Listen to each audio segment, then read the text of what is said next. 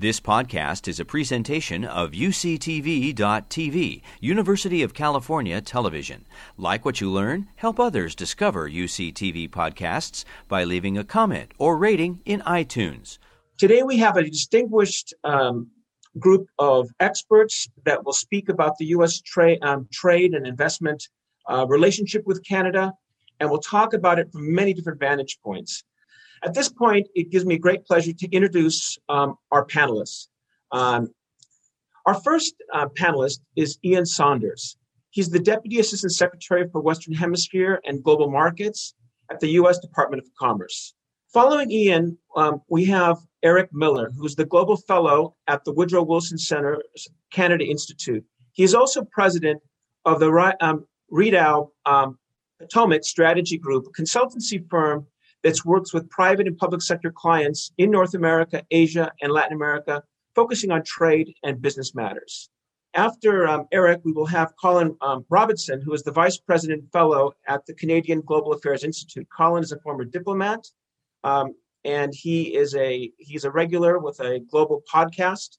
Finally, we have Christine Stewart, who is the head shaping the future for media, entertainment, and innovation, and a member of the Executive Committee of the World Economic Forum.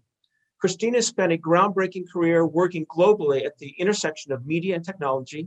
So at this time, I'd like to kick things off with Ian. Take it away. Hello, Richard, and thank you very much for that kind introduction. Certainly, I wish David the best today. And really want to thank the Institute of the Americas for the invitation to speak today about the U.S.-Canada trade and investment relationship.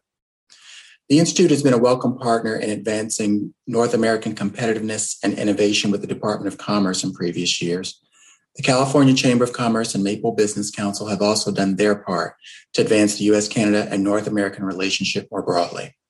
I'm delighted to have the opportunity to participate in the event today to talk about the ways the administration and the department are working with Canada to build back better.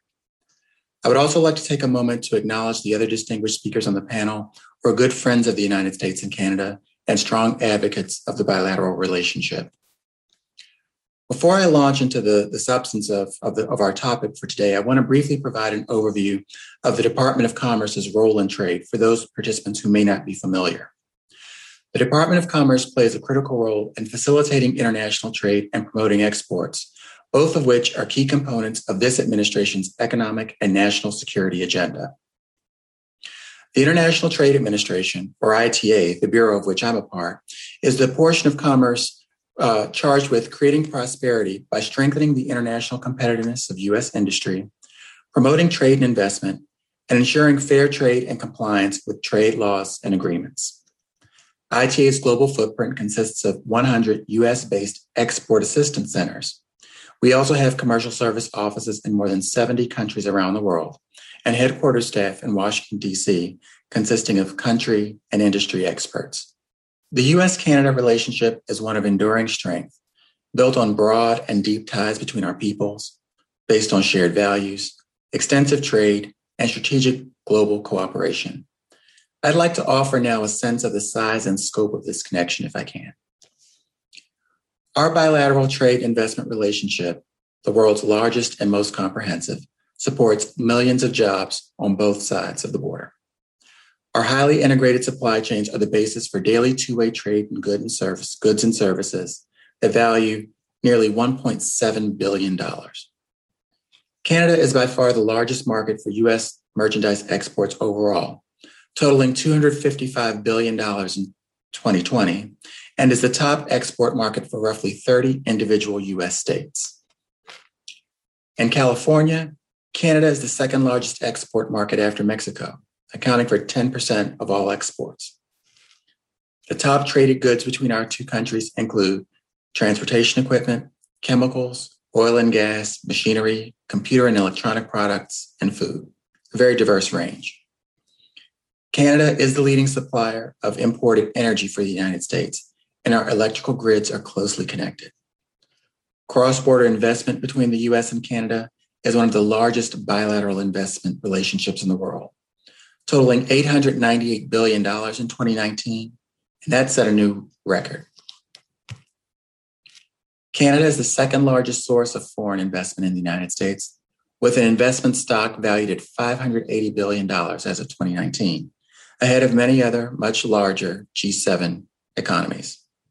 Every year, there's approximately $20 to $70 billion in new investments between our two countries. Canada is a strategic and important partner for the United States. Our cross-border ties will only help us build back better and speed up economic recovery.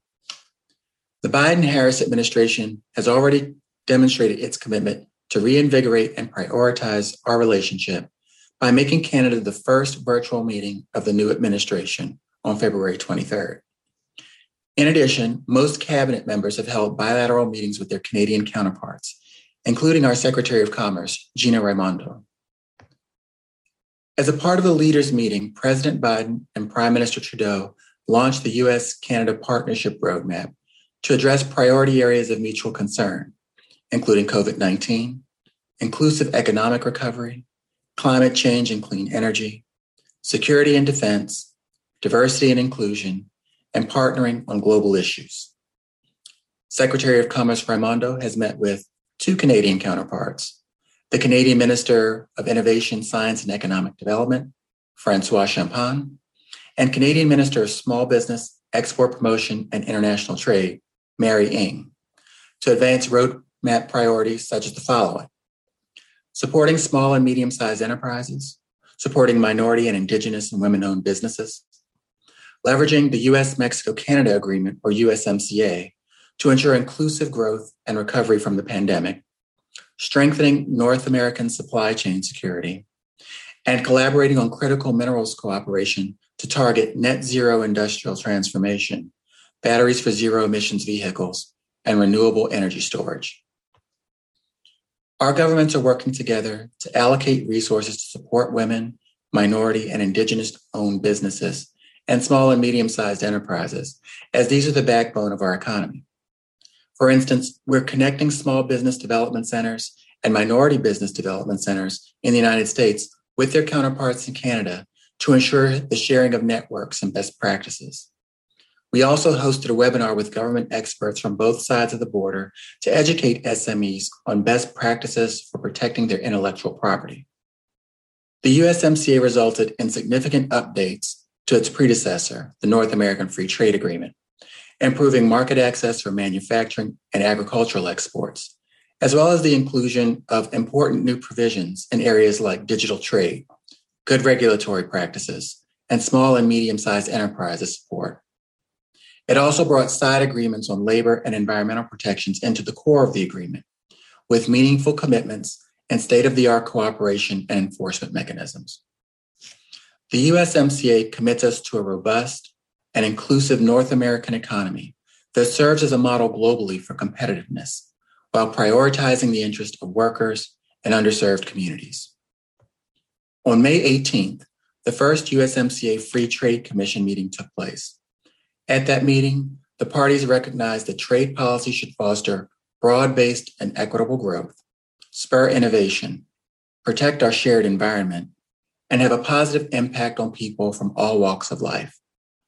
To accomplish this, the United States, Mexico, and Canada recommitted to fully implementing, enforcing, and fulfilling the agreement's terms and high standards throughout the life of the USMCA. We in North America need to continue to work together to adopt policies that promote competitiveness, create jobs, encourage investment, and ensure that trade advances equity and opportunity for all stakeholders. Fully implementing the USMCA is a great step toward this objective and is in the long-term best interest of our citizens. The U.S. Department of Commerce is a willing and committed partner to this success. It's in the shared interest of the United States and Canada to revitalize and expand our historic alliance and steadfast friendship to overcome the daunting challenges that face us today and realize the full potential of the relationship into the future. Both the USMCA and the U.S.-Canada Partnership Roadmap are excellent vehicles to ensure progress, and I'm pleased with the Department of Commerce's contribution to both. In closing, I want to thank you again for the opportunity to take part in this event and to be part of this panel. I'd like to wish everyone a happy Canada Day and U.S. Independence Day in the week ahead. Thank you very much. Thank you, Ian. Ian, it was was an excellent overview of the bilateral trade and commerce relationship between the United States and Canada and the work that the Department of Commerce is doing. I appreciate those remarks. At this time, I would like to bring on Colin Robertson, who will speak about the U.S.-Canadian trade and investment relationship from a Canadian perspective. Colin, take it away. Thanks, Richard. Well, Build Back Better is now a cliche. Trudeau used it on climate and then the pandemic, and of course, Biden has used it on climate and the pandemic. And then we saw at the G7 Boris Johnson using it with Build Back Better World as an alternative to China's Belt and Road Initiative. So the first problem is definitional. What do we mean? I think the Biden administration wants to rebuild alliances, but the focus is on using executive and legislative authorities to improve the state of the domestic economy, and society now has a higher priority today than any post-Cold War administration. But the U.S. is not alone in wanting to build back better and introduce equity. Canada, of course, shares that, given the rise of inequality and populism across most of the world's democratic nations. National champions in industrial policy are enjoying a renaissance on both sides of the Atlantic. In China, of course, they say business as usual because they've always directed how they want to have their national champions. In the Canada-U.S. context, Build Back Better is part of the Canada-U.S. roadmap, as was referenced by Catherine and Arlen and Zaif in their earlier remarks. And that's, of course, as they pointed out, to renew the Canada-U.S. partnership. It's second after COVID of the 6 baskets of priorities agreed to, as was pointed out by the Prime Minister and the President in February. So 126 days later, where are we? Well, there's lots of opportunity in this remarkably detailed roadmap. It really is impressive, as Catherine Baird pointed out. Based on a Canadian initiative, the Biden administration has made it their own. In the days after the summit, there was a flurry of ministerial meetings: environment, transport, defense, security, foreign affairs. As Ian pointed out, commerce is part of that, to come up with work plans. The key now is for Canadian leadership to move on the opportunity if we are to translate the shared vision into real progress. We really do have an opportunity with the roadmap to make some real gains in competitiveness that will serve the 3 countries. And I say the 3 countries, but essentially it is a Canada-U.S. work plan, because if Mexico doesn't want to play, and there's no guarantee that AMLO seems somewhat reluctant about this, if you look at the U.S.-Mexico blueprint compared to the Canadian, it's a pretty thin gruel compared to what we have with the United States. So my sense is we've got to get on with it. When Mexico gets a new government, they can join us. But if we don't act and move now, we risk losing the advantage, as Biden wants to demonstrate to the rest of the alliance that he means it when he says America's back and America is a good ally. So we really do have this opportunity. That said, of course, Biden is protectionist. His industrial policy is built around Buy America and jobs in America. But we can perhaps fit under the North American umbrella as the U.S. moves to enhance, to inshore, reshore, and create an industrial policy to secure supply chains, of which Buy America is central. Again, some of the stuff that Ian pointed out. We need to ensure that Buy America includes Canada. For the reasons that Catherine pointed out, the supply chain dynamics actually work. This is one of the long-standing Canadian arguments, but not always accepted on the U.S. side. But we really do have to make this case now. For this to work, we need regional and bottom-up pressure from states, provinces, and cities who understand the importance of cross-border trade and investment. We need to bring business and labor, especially our buildings trades and industrial unions, into the effort. Some, like the steelworkers, the champions of Buy America, are brothers or sisters to their Canadian counterparts. Joe Biden likes unions, so let's use the advantage that no other country possesses with these shared unions. The thinking community is behind this, with much good work done at places like the Wilson Center, the Bush Institute, and others, including the Council on Foreign Relations. It starts with getting our borders open. Public opinion gets the economic advantage, but they want insurance through vaccine certification, the health equivalent of the security insurance that we get with Trusted Traveler program. We managed the customs screen for decades and created a security perimeter after 9/11 that works well. Now we'll need to install a health screen using vaccine certification, testing, and tracing with enforcement to keep us healthy and safe. We want a reliable ally, and the U.S. wants a reliable ally. We will have to spend more on defense, especially in the Arctic, where Russia and China are more of a threat, and the U.S. would like us to do more as they concentrate on the Indo-Pacific. In return, with the guarantee of critical minerals and energy, vital to the new U.S. industrial policy, we expect the United States to include us within the Buy America perimeter. Our mutual competitiveness will improve, and when Mexico is ready to join, the door is open. And I think I'll stop there, Richard, and let Eric pick it up from there.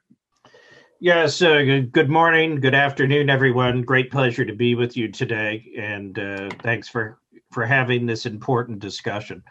As has been pointed out by a number of panelists, the Canada-U.S. relationship is enormous, multifaceted, incorporating everything from trade, travel, movement of people, national defense, and really over the course of the last 100 years or so, habits of cooperation have really been developed in deep and very fundamental ways.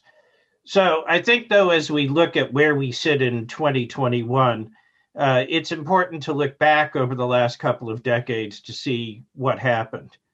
It has been, by and large, a fairly challenging period for Canada-U.S. relations.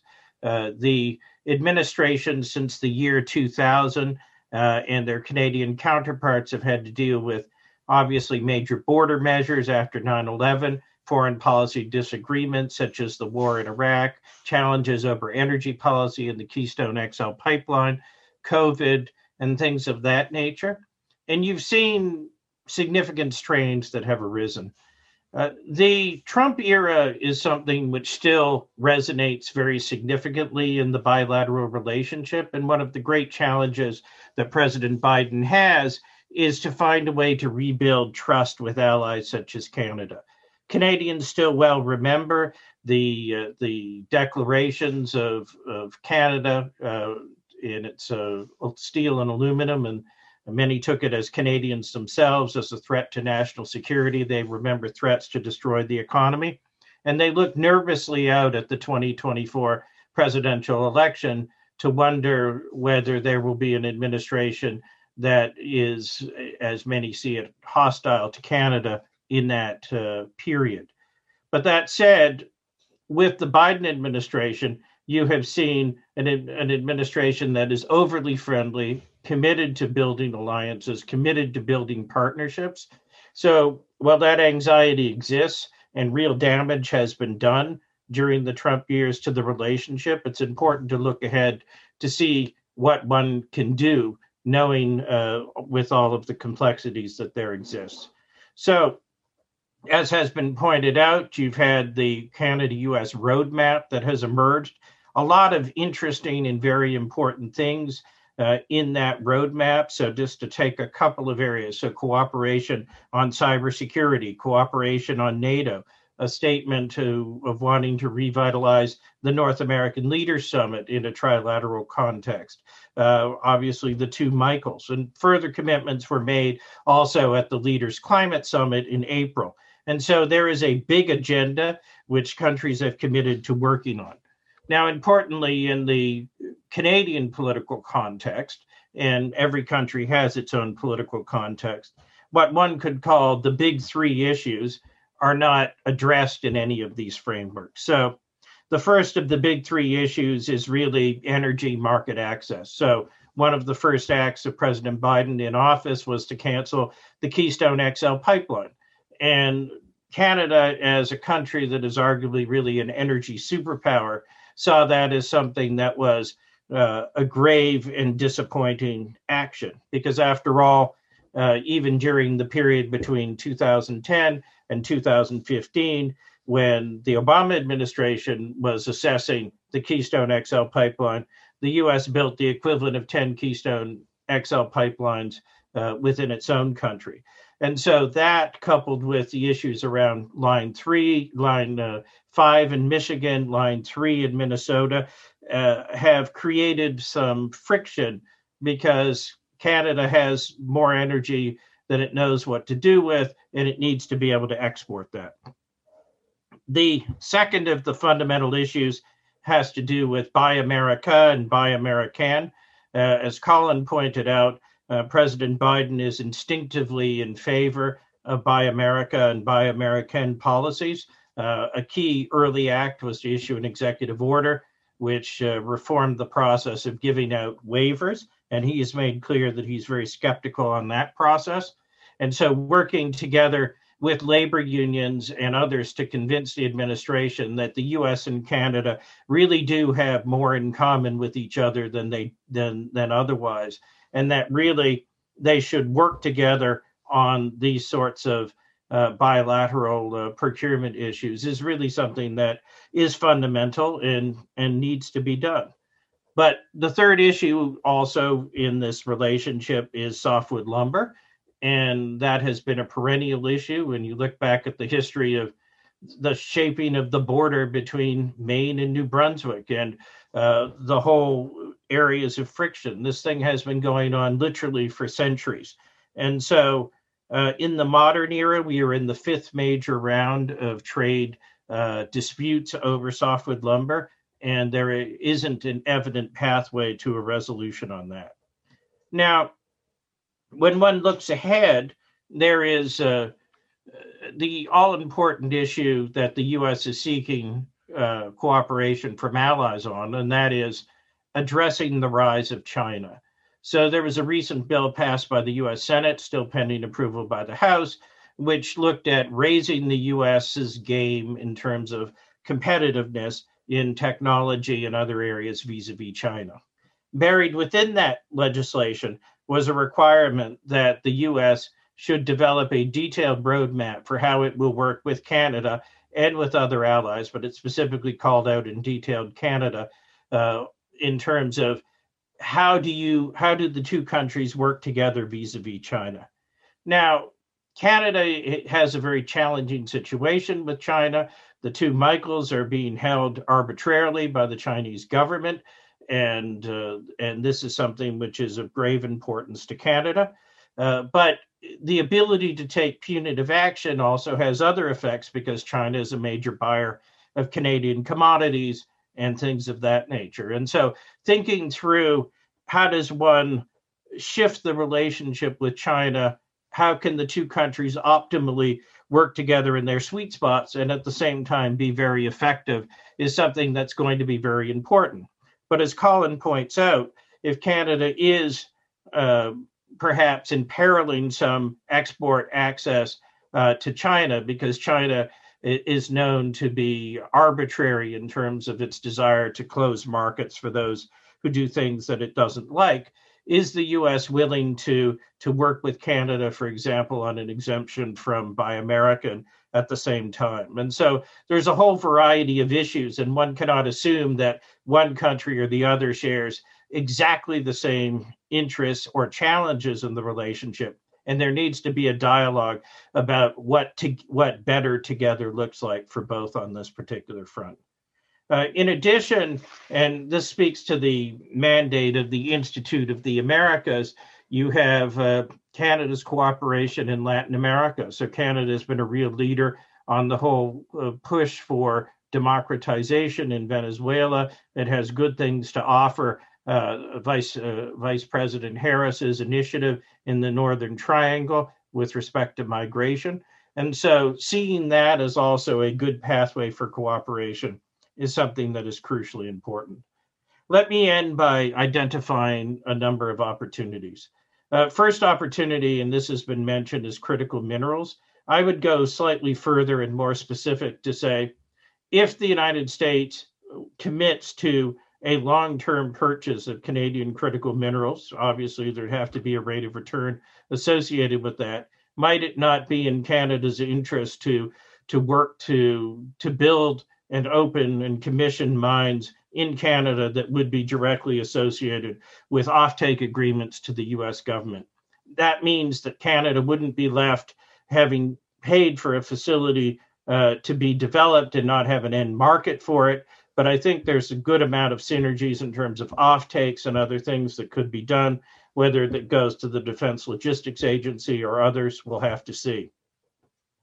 Another area that we may want to look at in this period of relative trade peace within North America is the sunset clause in USMCA.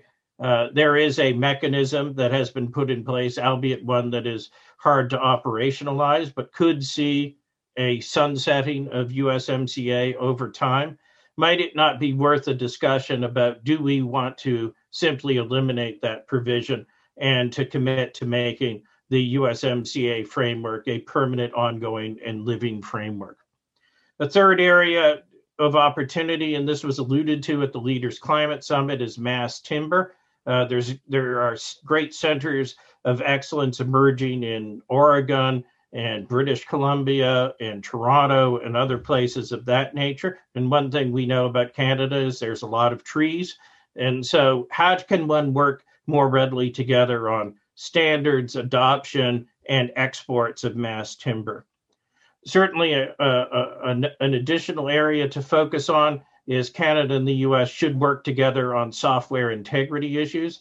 After the Colonial Pipeline ransomware attack, there was a major executive order that was issued by the Biden administration, and part of that process will look at the integrity of supply chains for making software. This is something that Canada will want to be involved with and should want to be involved with, both because a lot of this software will end up being used by corporate Canada and also because there are undoubtedly additional opportunities. A last piece, and I think this goes to the realm of needing to think creatively, is I've been reading a little bit lately about the Alaska Native corporations. These are corporations that were set up 50 years ago out of the Alaska Native Claims Settlement Act. Some of these community organizations have grown to be billion-dollar plus companies.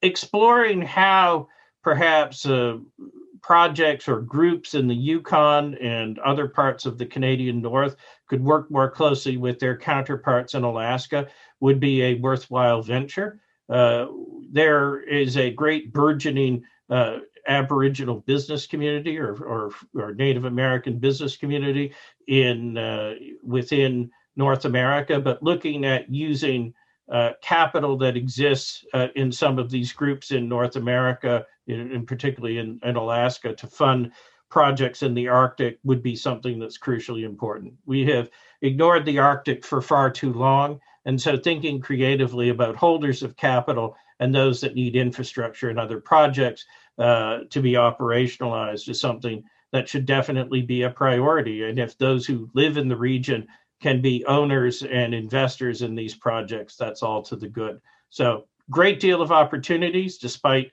having had some challenges in recent years. But I think the future of the Canada-U.S. relationship is very bright, and there is just so much that we can do together.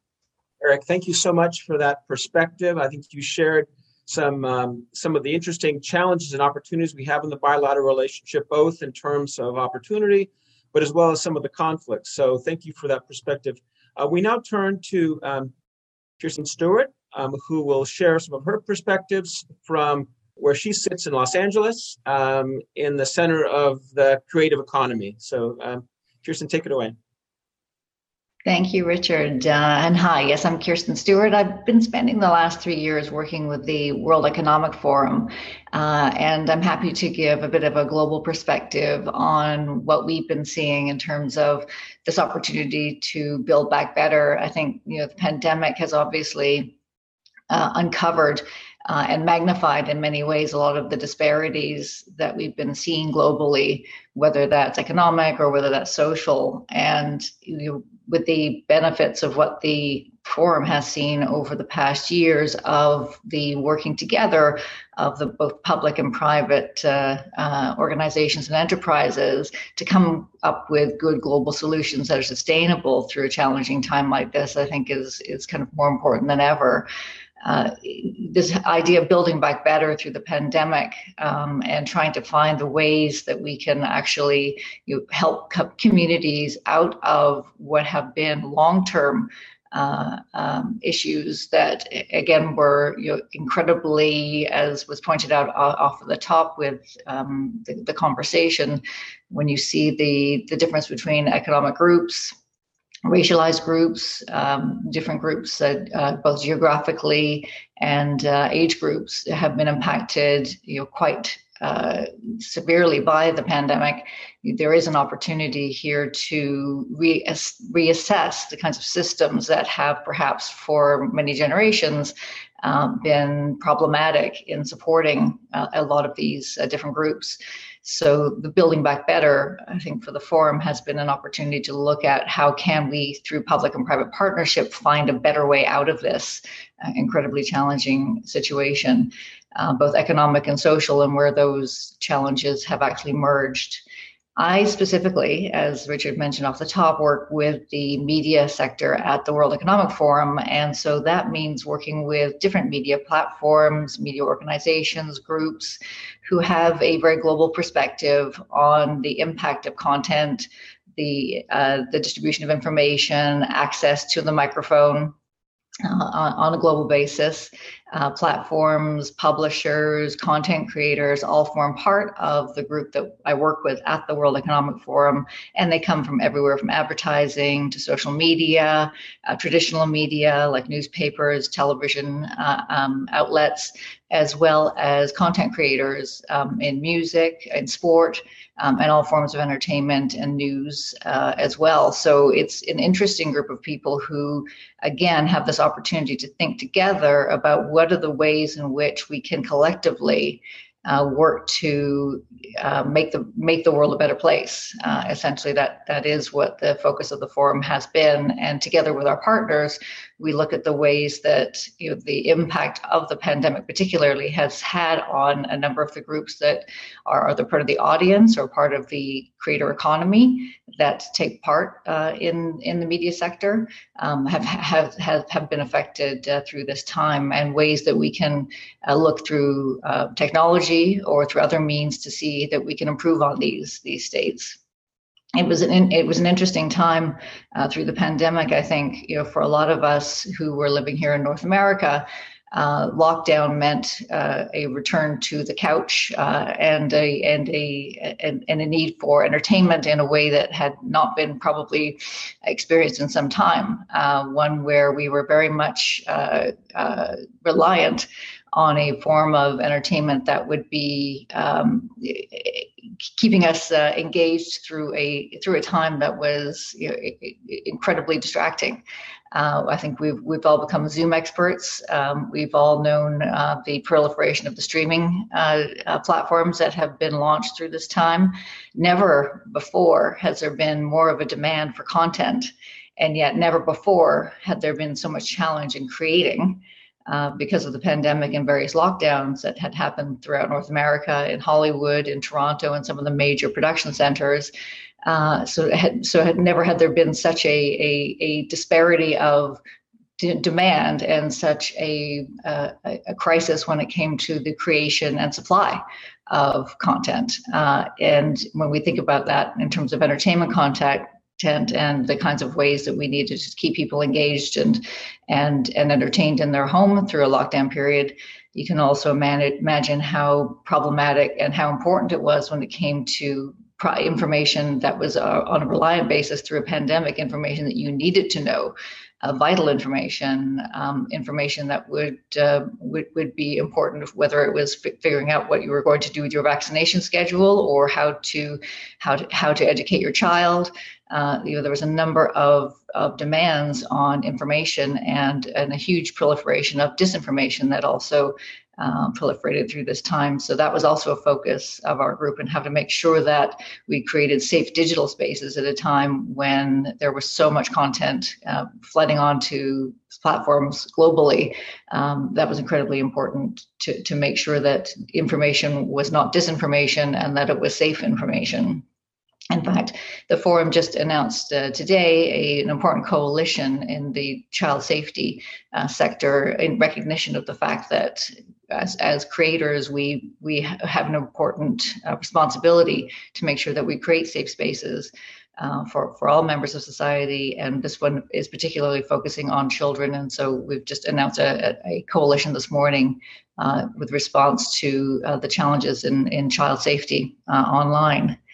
In addition to the kind of impact that we saw through the pandemic, and this kind of disparity between the demand for content and yet the challenge in actually creating a supply of content, it really did point out how important a supply chain content is, and how media plays a part in that, and the media sector, whether it's from the value chain or the supply chain from content creator to consumption.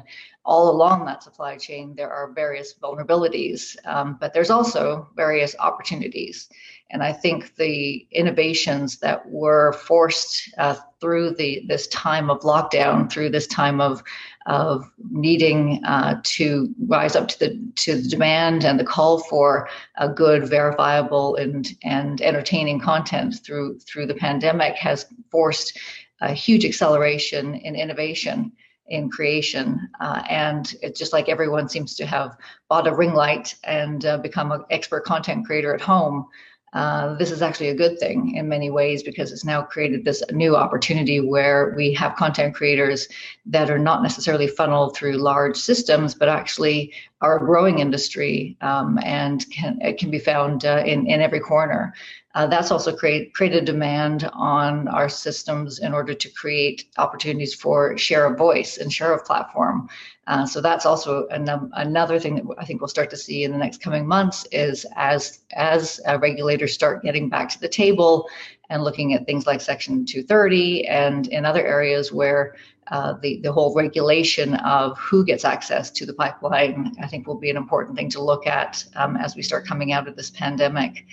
We've also seen through the work that I've been doing at the forum how platforms, how content creators, how major multinational companies and corporations have stepped up in a time when it was necessary, not just in the forms of creating content, but creating content that matters, and creating content that actually responded to some of the social inequities that were magnified through the pandemic, whether it was Black Lives Matter or some of the other social campaigns that we saw that were important to audiences, important to creators, important to society in general, whether it was sports entities, whether it was publishers, platforms. There was a call to action to really step up and understand the role that storytellers play in making sure that stories are told from various perspectives, that diversity was represented, that there was an opportunity to actually share that microphone in the promise that social media had initially done when it had first launched. There was, I think, an expectation that information and voice would be democratized through the launch of social media, and I think we really saw that put to the test through the pandemic. So as we look to Build Back Better, I think it's going to be interesting to see how we look at the challenges that we've just undergone in the last few months, take a look at the opportunities that were created through different technologies and different processes that were put into place through the pandemic as we learn to work our way in ways that we never have before. And I look forward to the conversation around what we can do to work better as we move forward out of this pandemic. Thanks, Richard. I'm going to start this conversation with a couple questions for our panelists. Eric spoke about the softwood lumber issue. Under the Trump administration, the tariffs for Canadian softwood lumber were increased by over 20%. And in light of the COVID supply chain issues that we are having globally, but particularly in North America, I would like to get perspective from Eric, maybe, and also from Ian to talk further about this issue. Obviously, increased tariff hurt U.S. consumers. Lumber prices here in Southern California are going through the roof and are impacting builders, impacting homeowners that are looking to remodel. In light of the fact that we have a new administration, is there any sort of leeway on this issue of softwood lumber? Because this is becoming an issue that many people here in Southern California are talking about. Yes, thanks, Richard, for the question. So fundamentally, the United States produces about 70% of the softwood lumber that it consumes. So every year, on average, it needs to import about 30% of its needs. Canada is the logical location from which to source that lumber, because you can put it on a truck and drive it there, put it on a train and roll it there. But you have seen a situation where since the early 1980s, first with the Coalition for Fair Lumber Imports, now the U.S. Lumber Coalition, you have seen persistent U.S. actions on softwood lumber with respect to anti-dumping and countervail. This fundamentally turns on the issue of stumpage and also a secondary issue around British Columbia's log export restrictions. 92% of the forest land in Canada is publicly owned, which means that the government essentially charges a fee to those who want to log that land, whereas a big chunk of U.S. forests, particularly in the Southeast, are privately owned. So it's a very, very different dynamic. And so the coalition has for some time gotten together to push for U.S. trade action against Canadian lumber. This has had the effect of driving up prices over the long term.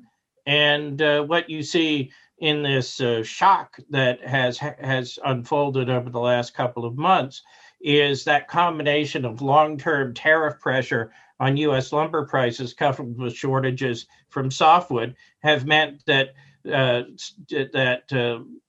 2x4 prices have peaked at $1,640 per thousand board foot. A year before, it was $350 per thousand board foot. So a huge impact. And so people are naturally saying, what can we do to help to relieve this grave pressure? And what can be done is for the two countries to work together on negotiating a long-term sustainable softwood lumber agreement. But that involves also convincing the 20-odd companies in the coalition to be willing to, in essence, consider removing their case. That would be an important step to allowing this type of negotiation to go forward. But for now, unfortunately, you're going to end up paying an awful lot of money if you want to put a deck on your house. Colin, do you have a perspective on the softwood lumber issue? Yeah, thanks, Richard. Look, this is something that goes back, as I think Eric said earlier, generations and centuries.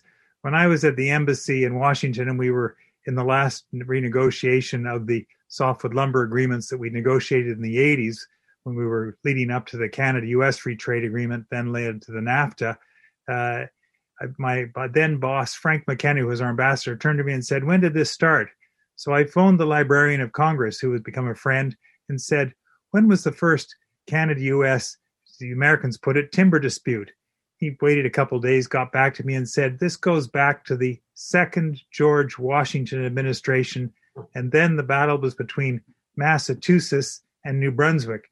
At that point, Massachusetts included Maine. Maine didn't become a state till 1821, and it had to do with timber or lumber from New Brunswick going down to Boston and competing with it because, of course, everybody wanted the timber for ships' masts and building ships, wood building ships at that time. So I became convinced after living through the 80s and the 90s and the knots and the negotiations that this is a chronic condition. The most we can hope for is managed trade. And that's essentially what we've got now is managed trade. So we export to the U.S. and Canadians are paying a lot higher price for their decks too, Eric, because I went looking for to do some addition to our cottage recently. But so the North American consumer is the victim, and the producers, particularly in Canada, are the winners. And the losers, as I say, are particularly consumers in Canada and in the United States. But we have managed trade. We've done the same thing now to the auto trade. And I think this is something you just have to live with. It goes to litigation and it goes to the World Trade Organization, and we'll use the dispute settlement in the new NAFTA.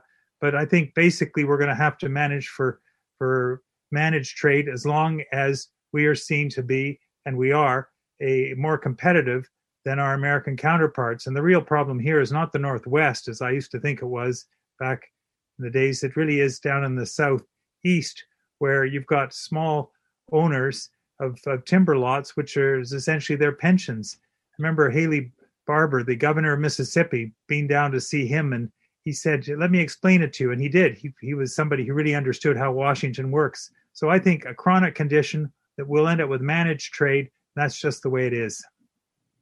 Thank you. I want to turn to the issue of cybersecurity.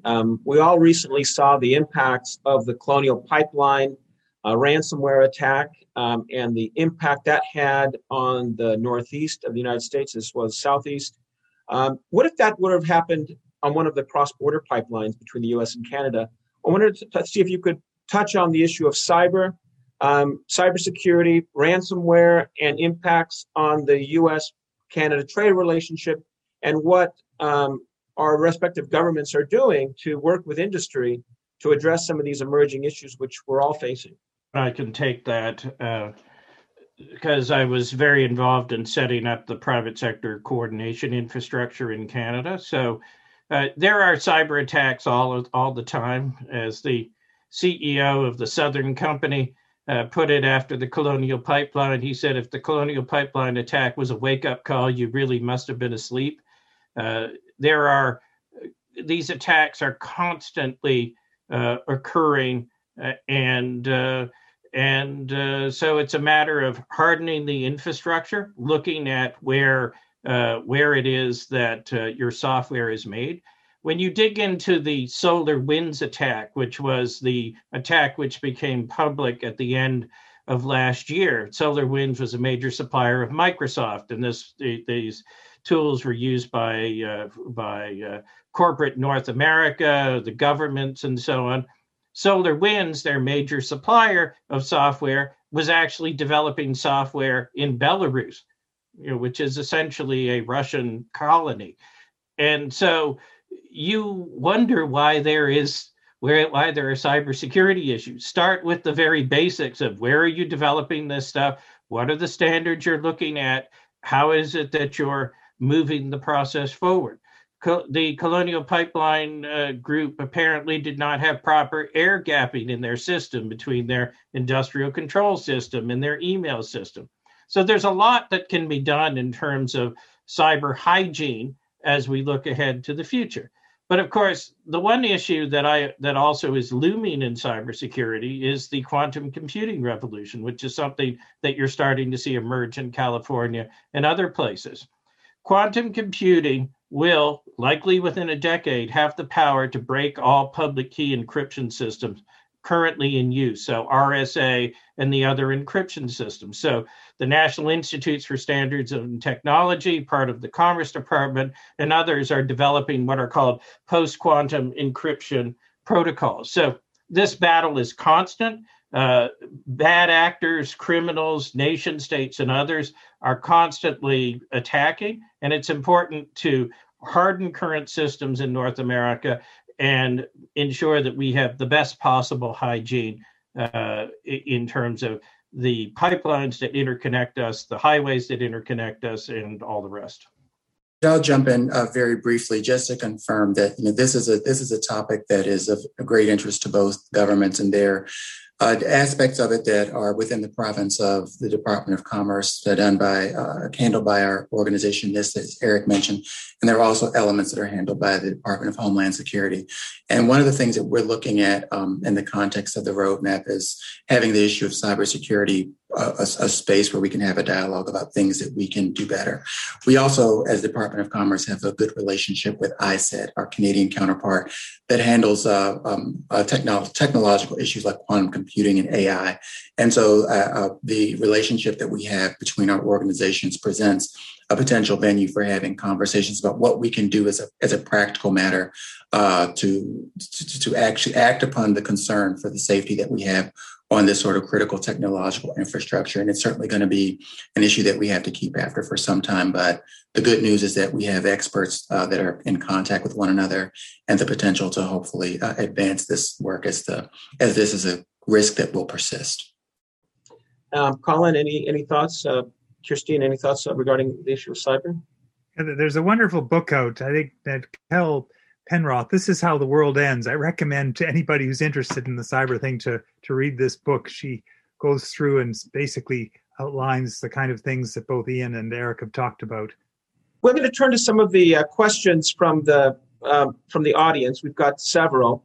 The first question is related to why the Buy American provisions are harmful to bilateral trade, and really counter the spirit of shared North American prosperity, and why they need to exist in the North American context, either in NAFTA 1.0 or 2.0. So we could, maybe, Ian, you want to talk about Buy America? Eric, maybe you have some perspectives on that. Sure, I can start a bit on this. And I think probably the first piece that I would mention is that nothing in the executive order on Buy American it overrides current law. Nothing is inconsistent with existing U.S. rights and obligations under our international agreements, such as the WTO agreement on government procurement. So I think that's the first piece I would mention. The second thing that I would mention is that really the objective of the executive order is to look at how the mechanisms that we have to ensure compliance with the laws as they are currently written and ensure that there isn't inappropriate exploitation of loopholes. So I think that the conversation is somewhat at a more technical level, but does not override our overall international obligations. And certainly where Canadian companies are working on transactions that are covered by the WTO GPA, though their access would not be in any way affected. So Ian's right that it is entirely consistent with U.S. law. The question, I guess, really is this the way that we want to be organizing ourselves in the context of a North American market? And so U.S. companies have roughly 9% of Canadian federal government procurement, and Canadian companies have much less than 1% of U.S. federal government procurement. And the sense is that if you are able to have suppliers from both countries, you can get better products and better services. But if we, as we look at it, there's also the question of what more can we be doing together to use procurement as a lever to advance our goals in all of the areas of that are under review by supply chains, to advance our goals in terms of competitiveness vis-a-vis China. And so I think Canada should be thought of as something differently, because the U.S.-Canada relationship is very different than the U.S.-Belgium relationship or the U.S.-Vietnam relationship. It's something that is unique and different, and that Buy American provisions are arguably more destructive in the context of the Canada-U.S. relationship, given the depth and breadth of context, than it is in the context of relations with other countries. So that would be what I would submit. Let's turn to the creative economy. We had a question about the level of bilateral collaboration between Canada and the United States and USMCA. Kirstine, sitting where you are in Los Angeles, in the midst of Hollywood and the entertainment industry, what do you see in terms of new potential collaborations that can occur under USMCA, or in terms of the overall bilateral relationship to expand the service economy between the U.S. and Canada in entertainment and in media? I know Toronto has become a hotbed of film recently. A lot of American film companies are moving there to do production. Love to get your perspectives on this. Sure. Not speaking specifically to the bilateral agreement, but in general around the opportunities that we're finding in the sector between Canada and the U.S. There obviously has been a very long-term relationship. Canadian companies have come down to the States for their creative projects. Vice versa, American companies go to Canada for shooting. I think there's been quite a shift in recent times around the purpose behind or the motivation behind a lot of that movement, which in the past was, I think, predominantly motivated by various tax and exchange rate benefits. But now I think there's a deep understanding of the talent base that's located in both areas, and how across North America these talent pools can work collaboratively in order to create some amazing content. So I think, what was initially, I think, built on the basis of incentives I think has now grown to a state of one where it's actually seen as a benefit to be working together simply because of the opportunities that are found at the high level of talent base. We've had conversations lately with, for example, I was interviewing Ted Sarandos, the co-CEO of Netflix, whose first ever external location outside of the US for Netflix was in Canada. It was the first place it launched. And, that's in, I think, reference to a lot of the kind of cultural similarities between Canada and the US in terms of audience and appeal. But it's, I think, also, and as he pointed out, it's a huge benefit to actually tapping into the talent base that's in Canada and that's developed over the time of these incentives. The repeated productions that have been taking place over the years in Vancouver, Toronto, Montreal, across the country have really established an amazing talent base that is recognized internationally. And so those folks come into Canada to do their productions and really capitalize and take advantage of a very diverse workforce. I think this is a real golden age for the creative economy. When you look at the performance of the comedy Schitt's Creek, that is an extraordinary example of Canadian talent and production that has done very well in the U.S. and the global economy. And it's a matter of saying, how do we unlock these creators that you have in Canada to get them access to the global economy? Because you go on any of the platforms, Hulu, Netflix, Amazon, whatever, you can watch shows from around the world. And so it's a question of how do you get that channel, that Canadian aesthetic for a global audience? And of course, there's also debates about copyright, what the European copyright law looked like. I did some work for the Music Publishers Association and the whole question of the value gap and who gets paid what for certain content. But I think in the main, fundamentally, if you're Canada, there is a great opportunity for both getting Canadian voices and Canadian talent out there in the world. And just like Canada is a close and good market for Netflix to come to, the U.S. is also a close and good market for Canadian creators to engage with. Richard, I'm going to say I think it underlines one of the great values of industrial policy, because one of the early examples in Canada of an industrial policy were the content rules, particularly as it applied to our music industry.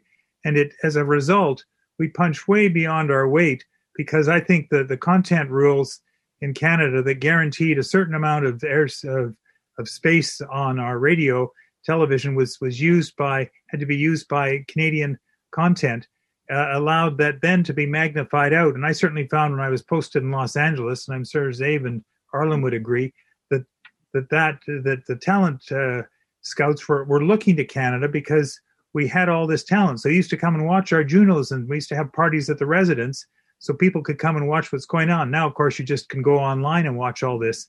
But I do think that it underlines a kind of early industrial policy that really worked for Canada. We have a question related to Canadian content, which many of you have just touched upon. There is a bill in Canada, Bill C-10, that works to emphasize the protection of Canadian content. The question from Amar Simpson had to do with the level of U.S. control by major multinationals, Netflix, Amazon, Apple, etc., and the opportunity for Canada to do it right. I wanted to see if maybe you could comment on the issue of Canadian content as we evolve in this age of internet, and what had become sort of a homogenization of American culture in media. I can kick off the top of that. So as formerly the head of the CBC, obviously, and thanks for the shout out to Schitt's Creek there, because that was one of the great successes of the team. And before that, obviously, shows like Dragon's Den and Little Mosque on the Prairie, where my husband Zabe was actually lead on, have shown, the benefits of Canadian content. I think what we have to be very aware of now, and without specifics to the bill that's in place, because I haven't read the bill currently, but in a global context, when you think about Canadian content and the benefits of Canadian talent, I think sometimes we get caught up in definitions, and as Colin rightly pointed out, those early policies were very much responsible for laying the groundwork of nurturing a lot of great Canadian talent. But I think in today's world, where you look at a global marketplace where borders really don't hold back distribution, and they don't hold back broadcasting, and they don't hold back audiences, we are really living in a global marketplace now. And to define Canadian content narrowly, I think actually is a bit of a challenge when it comes to actually motivating a lot of content creators to take advantage of, as Eric is pointing out, a global marketplace is now available to it. So I think we do have to revisit how we view Canadian content in a policy way, in a new framework, when global marketplace no longer kind of requires it to be as specific as it had in the past. When you think of great Canadian talent now and how they've made their mark globally, they did not necessarily come up through the Canadian content system to do that. And I'm thinking of Justin Bieber, Lily Singh. These are a number of big Canadian talents that are global superstars who have made their mark using US platforms or global platforms. So it is you can't live, we live in a world where Canadian talent has benefited over the years from a structure that supported and nurtured Canadian talent through a Canadian content requirement. But now that we're in a global marketplace, the global framework, I think we have to revisit what Canadian content looks like. Because when I'm sitting and watching Netflix and I watch Ginny and Georgia, which is ostensibly an American show, and yet I see the director Sid Sutherland, who is a Canadian. I see the actors Jen Robinson and a number of others reflected on screen who are all Canadian. That is actually perpetuating and nurturing the great Canadian talent on a global basis and giving them a global platform for exposure and for growth. So I think we have to be mindful of the fact that we're in a global marketplace now and look at those rules probably with a different prism. We've had several questions about USMCA and the broader North American relationship. One question from Stephen Armstrong was, he notes that we're about to celebrate the first anniversary of the USMCA, and he asks, how best can we keep the agreement top of mind in the coming years with businesses, especially to encourage more trade engagement with small business, women-owned businesses, and other communities who have historically not exported as much as the others in the North American context? I don't know if anybody wants to take that question on. Sure, Richard. I can start with some of that and just mention that the USMCA has a particular emphasis on small and medium-sized enterprises, actually having a chapter on it and a committee that's responsible for looking after this particular constituency and giving them the opportunity to engage in the agreement and take advantage of its benefits. One of the obligations that the parties have under the SME chapter is to provide an information resource, and so that small and medium-sized enterprises have ready access to information to be able to get a better understanding of the agreement and really take advantage of it. What we've done as a Department of Commerce is we've created a specific website to support as part of the Department of Commerce website, which is a library of resources and contacts. It fulfills the obligation under the SME chapter, but it's also a really great go-to resource. It has links to our counterparts in the Canadian government, so they have the opportunity to understand those requirements in both Canada and Mexico, and it gets a fair amount of traffic. So that's one way that we do it, is providing information in one place for SMEs to access. But the other thing that we're doing is, as part of the Biden-Harris administration's overall approach, is we're giving specific attention to how we do outreach to women-owned businesses, to small and medium-sized enterprises, to businesses that are from traditionally underserved communities. And so while we have already in statute an obligation to make sure that we as the International Trade Administration provide service to small and medium-sized enterprises, we actually have a metric for the percentage of clients that should represent small and medium-sized enterprises. What we are looking at is working through chambers of commerce and other emphasis organizations to make sure that there's better awareness of the services and support that we can provide as the Department of Commerce to those industries that may have an interest in exporting but haven't quite made that leap yet. So we're working through the U.S. Export Assistance Centers that I mentioned during my presentation to make sure that there's better awareness, to give them the opportunity to ask questions, and to link them via our UZX to our colleagues overseas in the commercial service offices, so that where there are market opportunities overseas, that we're creating that bridge for them so that they can accomplish deals. So that's some of the work that we're doing in Department of Commerce. Thank you. Any of our other panelists have a perspective on this issue of greater access under USMCA for smaller businesses? And So fundamentally, the utilization of trade agreements is first and foremost a national priority. And so Ian's gone through the many things that the U.S. is doing. In Canada, there's been a big outreach effort from the Trade Commissioner Service on better utilizing the agreement. I think one of the things that the North American integration framework, if you want to call it that, has always struggled with is an ability to think through common projects beyond simply having the trade agreement. And so it's obviously down to companies to use the agreement, governments to help companies to use this agreement. But the question is, how do we, as three countries as part of this agreement, how are we able to leverage this platform or to extend this platform to do other types of things? For example, in competition with China or trade with certain goods that may be better for the environment or things of that nature. And so I think before NAFTA was negotiated, it was put on autopilot. You had the technical committees that the people who were involved with it paid attention to. But I think it behooves us to think through what is it that we can use this platform for going forward that will help keep it top of mind, both in terms of relevance, but also in terms of an ability to make a meaningful difference in the lives of North Americans. I want to turn to First Nations. We have a couple of questions from David Adwick from the San Diego World Affairs Council.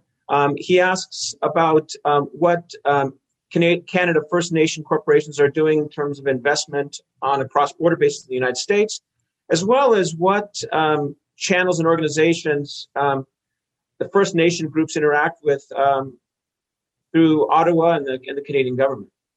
If you want, I'll go since I mentioned Alaska. So certainly the whole area of Aboriginal business has become a very dynamic and exciting space over the last couple of decades. And you start to see some very significant and interesting deals. So in Nunavut, for example, there is an association called the KIA, which helps to guide mining and infrastructure and other investments in that part of Canada. In Nova Scotia, you've recently seen a group of 6 First Nations groups come together to buy Clearwater Fine Foods, which is the largest exporter of lobsters in the world.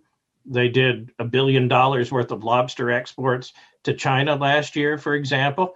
And they have production in Argentina and other parts of the world. So you're starting to see First Nations groups being involved in bigger projects and participating in the global economy. And of course, there is, even within the debates over pipelines, so whether it's Trans Mountain or what have you, you start seeing debates on what are the benefit agreements, what's the ownership stake. A group of First Nations have just approached the federal government in Canada on buying outright the Trans Mountain Pipeline, which was owned by Kinder Morgan out of Houston, purchased by the Canadian federal government to give confidence in its fate and survival. And now you've seen First Nations come and say, we'd like to buy that out and operate it. And so I think the area of capital accumulation and First Nations business is something that is hugely important. And as the First Nations economies grow and develop, invariably they will spread across borders. And so this holds out the actual hope to do much more for actual participation of First Nations groups within an integrated North American economy than other things necessarily you would see from the government. And it's happening from the ground up based on investment opportunities along the same lines that you or I or anyone else would look at them. Thank you. I want to see if we could, China has been raised. A few of you and Catherine spoke about the need for greater multilateral coordination. Here in San Diego, we've got Qualcomm, which is a leader in 5G, now working on 6G. Huawei has been a contentious issue, both in Canada and the United States. I want to see if maybe you could talk about the race towards the Internet of Things, 5G, 6G, and the role that U.S.-Canada, the bilateral relationship will play in this new emerging economy. I think that we've looked at the issue of 5G as sort of the future trajectory of our information technology, and are very mindful of sort of the role that it's going to play in our lives, the ever increasing importance, but also the exponential growth and information that will be coursing through these systems. And so one of the things that we're very mindful of is that security and integrity of those systems is important. And as we're all in a stage where the infrastructure for 5G and even its successor generations is being built out, the decisions that we make now about that infrastructure and the security of that infrastructure are going to have consequences, positive or negative, over quite a period of time. And so we've been working very closely with on the issue of sort of ensuring that they're trusted vendors that are brought to the network. And I think one of the benefits of the strength of the U.S.-Canada relationship is really a shared sense of values and a high sense of integrity. And so being able to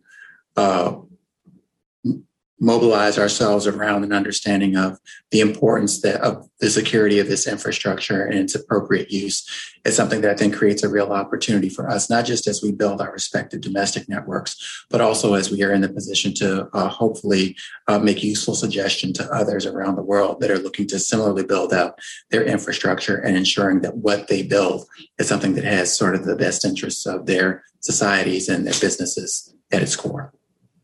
I think fundamentally, the infrastructure is bifurcating or breaking into multiple different pieces. So the type of telecom network, internet structure, and so on that you see in China is very different than what you see in the United States. And so we're going to look at equipment that does different things, that has different standards. And so multi-variable equipment, particularly when it comes to issues like cybersecurity and who builds it and who has trust and so on, is going to be something that is crucially important. The key is you have to keep moving forward in a very strong direction. Now, you mentioned Qualcomm. Qualcomm sees Canada, or would see Canada, as an important market. And one thing that is slightly wonky that's really important is that Canada basically matches its spectrum structure for telecom equipment based on the U.S. system. So when you have 700 megahertz, you have a 700 megahertz block in Canada, it is configured technically in the same way as it is in the United States. So this is something which is very important for the National Institutes of the National Telecom and Information Agency, the FCC, and so on. So it means that Qualcomm can sell that chip in a phone that will automatically and seamlessly work in a Canadian context. And so thinking through about standards, what we want in terms of security, this is crucially important. And I think Christine, when she's done with WEF Media, might want to transition to look over at technological futures and how do we actually ensure interoperability among all these systems as people move around the world. we have a question and a comment from Peter Meissen, who's here in San Diego. He says, Canada is the largest trading partner for the United States, especially in the context of cross-border high-voltage electrical connections, where we buy Canada's excess hydropower. A great clean energy win-win. Canada is also committed to climate change. But he also points out that Canada also relies on its tar sands from Alberta, which is obviously an industry that has challenges in terms of CO2 emissions. He asked, how can we advocate this fuel extraction as well as CO2 reduction as well? How do we reconcile that in the context of humanity, Canada's health, and the current focus on climate change? I don't know if any of the Canadians want to take that on. We need energy. When you look at the electric vehicle market in the United States or in North America, you're in the low single digits in terms of adoption of electric vehicles. That is something that will change over time, but there has to be a transition process. In addition, when you look at the oil sands, it has an enormous store of oil in it that is available to the United States. If the United States does not buy oil from Canada, it will buy oil from Venezuela and will buy oil from other regimes that are less friendly to the United States and its interests. It's important to dig into the science of what's gone on in the oil sands, the massive reduction in the quantity of water that it takes to make a barrel of oil, and the energy intensity that you look at. But we are at the beginning of what is a long transition in terms of fossil fuels. And lest we also forget that on the other side of this, you will need electric vehicles, which use an awful lot of rare earth elements, cobalt, nickel, graphite, and things of that nature. So it's not like we will go from one system where we're only using fossil fuels to another system where we're not using anything. It's just that the energy mix will shift. And ironically, when it comes to hydroelectric power, one of the great fights that the Canadian government has fought for years, and luckily has finally been ultimately successful, is to have hydropower classified as a renewable energy source all over the United States, because there were a variety of states which did not see hydropower as something that was renewable. So I think the first thing when we look at our energy system is to be honest about where we are, honest about the time trajectory of where it is that we need to go. And the oil sands is a big part of the mix. And it's something where the United States needs energy. I mean, the irony of the Biden administration, which said that we would like to import critical minerals from abroad. So is the choice that you would rather mine cobalt in the Congo, or would you rather mine cobalt in the United States and do it to U.S. standards environmentally and all the rest of it? So there are choices that need to be made, but it's not a choice of the cleaner, greener future not involving any energy intensity versus what we have now. We have to say that there are trade-offs in this transition which need to be made, and that lots of energy sources, including oil sands, will have a big role to play over the short, medium, and even longer term as this transition plays out. I want to ask about the issue of critical minerals. It's been brought up. Eric, you brought it up. Ian brought it up. It was also brought up by Catherine. This is a issue of enormous importance for both Canada and the United States. Obviously, the future clean energy economy, solar and wind depend greatly on some of these critical strategic minerals. And there are, as you mentioned just earlier, Eric, trade-offs. I know that, for example, Canada, there's a couple of Canadian companies now looking at deep sea mining, which has some opposition from environmental groups because of the impacts on the seafloor. So let's see if you could touch on this issue, because obviously there are limited locales for these critical strategic minerals. Obviously, the U.S. is a source. Canada has some of these strategic minerals, but oftentimes it requires Canadian and U.S. companies to go abroad. and how do we reconcile some of those challenges from an environmental standpoint, maintaining our environmental standards that we try to adhere at home. So I'd love to get some perspectives on this issue, because obviously it's one that is going to grow in importance as we start to look towards moving to decarbonize our respective economies. So deep sea mining, for one thing, I'm skeptical about the economics around that, even if you put aside the very potentially significant environmental issues that have to be managed in that. The economics of trying to do that just don't seem to work at the present time. And so one of the good things that's come out of the process since the U.S. and Canada started their critical minerals dialogue in 2017 is there is a comprehensive mapping of where the resources are and how, and essentially their accessibility. So this is what I mentioned in my prepared remarks around we need to start thinking about how do we get financing in place in order to get these projects developed in North America.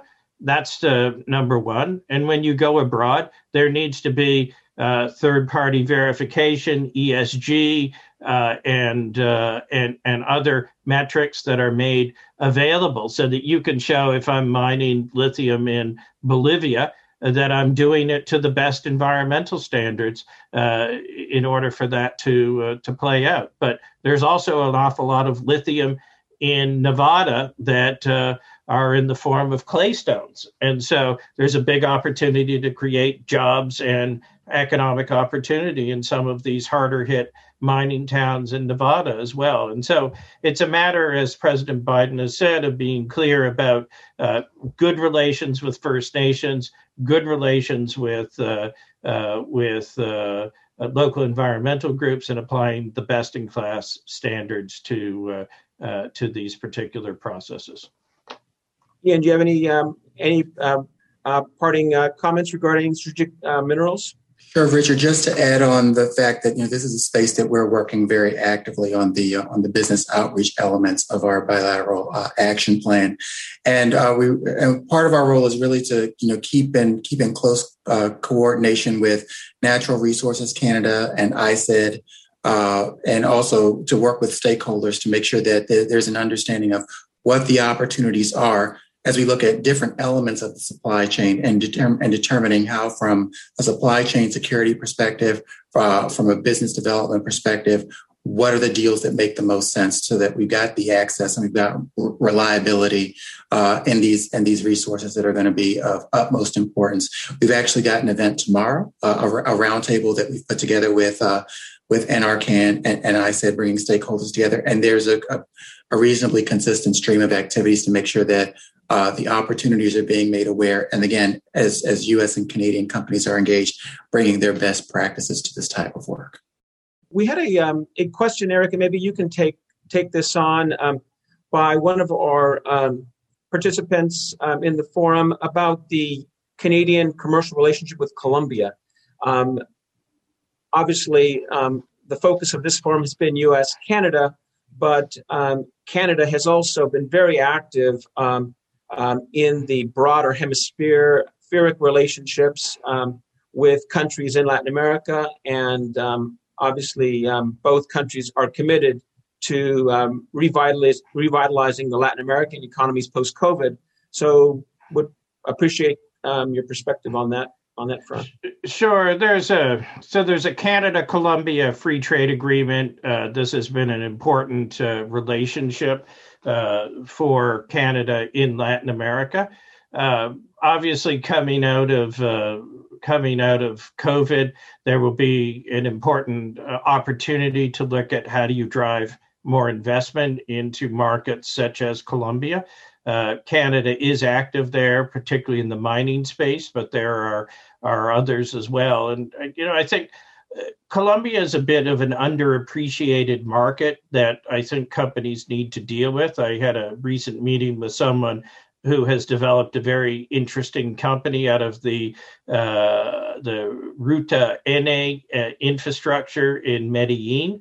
And so there's a great interesting burgeoning tech sector in Colombia. So I think it's a relationship which perhaps hasn't been as closely prioritized as it necessarily needs to be. But coming out of COVID, I think Colombia would be a good partner with whom to take those advantages from the Canada-Colombia Free Trade Agreement and to amplify them very significantly. If we could turn to the Arctic, it was mentioned a couple times as part of the earlier presentations. Obviously, the U.S. and Canada have a strategic interest there, as does Russia. What can you say about the growing bilateral trade and investment relationship in the context of the Arctic Circle and future opportunities, as well as security risks? Maybe Ian and Eric, if you want to take that on. Sure, I can start. Just to note that it was a specific point of discussion in the development of the roadmap.